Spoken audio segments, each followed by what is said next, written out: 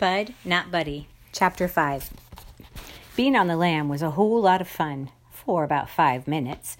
Every time my heart beat, I could feel the blood pushing hot and hard on the inside of my sting spots and the bite on my hand, but I couldn't let that slow me down. I had to get out of this neighborhood as quick as I could. I knew a nervous-looking, stung-up kid with blood driven from a fish head bite and carrying an old raggedy suitcase didn't look like he belonged around here. The only hope I had was with the North Side Library. If I got there, maybe Miss Hill would be able to help me. Maybe she'd understand and would be able to tell me what to do. And for now, I could sneak into the library's basement to sleep. It was a lot later than I'd ever been up before, and I was kind of scared of the cops catching me. I had to be real careful, even if it was in the middle of the night, even if I was crouching down, sneaking along the street like Pretty Boy Floyd. At the library, I walked past a row of giant Christmas trees that were planted on the side of the building. There was a door on the side with a light burning above it, so I kept walking in the shadows made by the big trees. When I got to the back windows, I almost busted out crying. Somebody had gone and put big metal bars on the windows. Even though I knew it was useless, I tried tugging at the bars, but they were the real McCoy, solid steel. I headed back to the Christmas trees. They were low enough to the ground that no one could see me unless they were really looking, so I started opening my suitcase. Most folks don't have sense enough to carry a blanket around with them, but you never know when you might be sleeping under a Christmas tree at the library, so I always keep mine handy. I untied the strange knots that the Amoses had put in my twine and opened the suitcase. I could tell right away that someone had been fumbling through my things. First off, whenever I put the blanket in, I always fold it so that it stops all the other things from banging up against each other. But those doggone Amoses had just stuffed it in without paying no mind to what it was mashing up against. I lifted the blanket out and saw that everything else was still there. You might be able to say that the Amoses were some mean old nosy folks, but you couldn't call them thieves. I picked up the old tobacco bag that I keep my rocks in. I could tell by the way the drawstring was pulled that the Amoses had been poking through this, too. I jiggled it up and down in my hand a couple of times, and it felt like none of the rocks was missing, but I opened it to count them anyway. None of them was gone. Next, I pulled Mama's picture out of the envelope I kept it in and held it up so the light from the library's side door could shine down on it. It looked like the Amoses hadn't heard it. This was the only picture of Mama in the world. Running across the top of it was a sign that was writ on a long, skinny flag. It said, "Boys and girls, follow the gentle light to Miss B. Gotten Moon Park." Underneath the sign, between two big wagon wheels, was Mama. She was about as old as I am now and was looking down and frowning. I can't understand why she was so unhappy. This park looked like the kind of place where you could have a lot of fun. In the picture, Mama was sitting on a real live little midget horse. It looked tired and dragged out like those big work horses do, but it had a teeny tiny body with a big sag where most horses have a straight back. Mama was sitting right in the middle of the horse's back, riding him side saddle, except there wasn't any saddle, so I guess you have to say she was riding him side sag. She had 2 6-shooter pistols in her hands, and the way her face looked, you could tell she wished she could have emptied them on somebody, and I know who that somebody was. Mama told me it was her father, my granddad.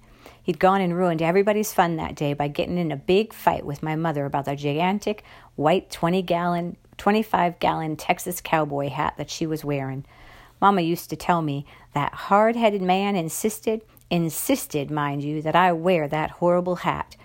The hat was almost as big as Mama, and you could see it was fake, because as tall as it was, no real cowboy could have worn it without getting it knocked off his head every time he rode under a tree or some telegraph wires. Mama told me that some man used to drag the midget horse all through her neighborhood with a camera, and if your mama or daddy signed a piece of paper, he'd take some pictures of you, then come back in a couple of weeks so you could buy them. Mama wasn't looking like she had rocks in her jaws just because the hat was so fake that a real cowboy would have laughed you out of town for wearing it. She was mad because the hat was so dirty. When she used to tell me about it, her eyes would get big and burny, like the whole thing happened the day before yesterday, instead of all those years ago. She'd start moving around our apartment real quick, picking things up and putting them back in the exact same spot. "Filth," she'd say about that hat. "Absolute filth.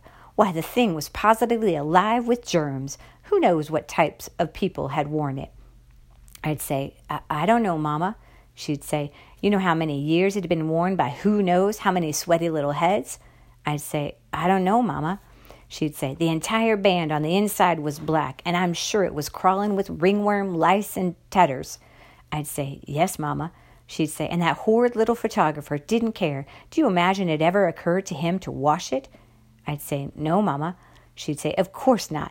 We meant less to him than the horse he mistreated so. I'd say, yes, Mama.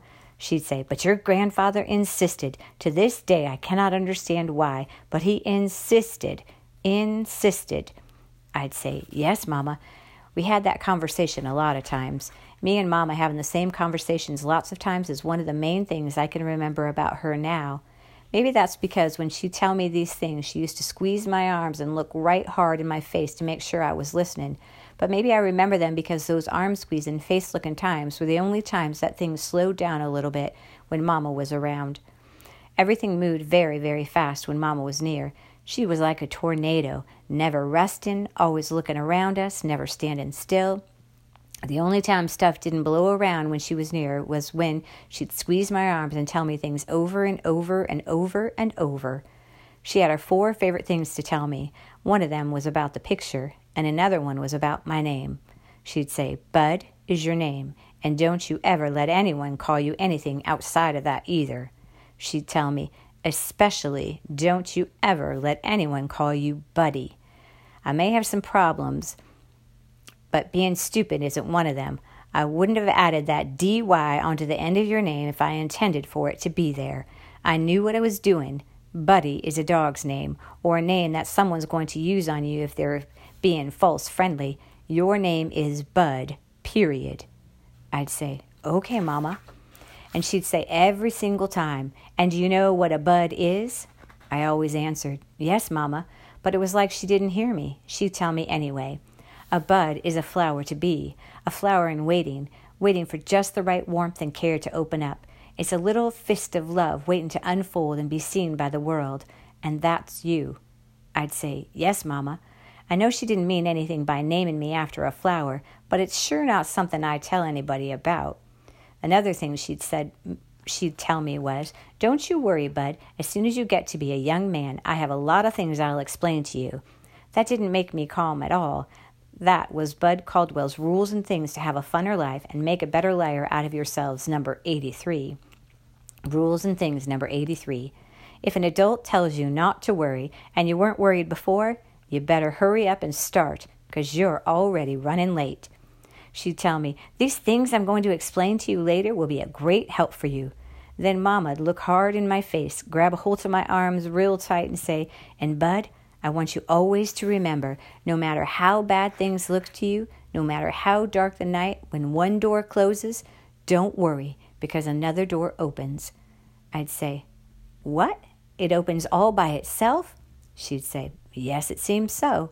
That was it. Another door opens. That was the thing that was supposed to have helped me. I should have known then that I was in for a lot of trouble.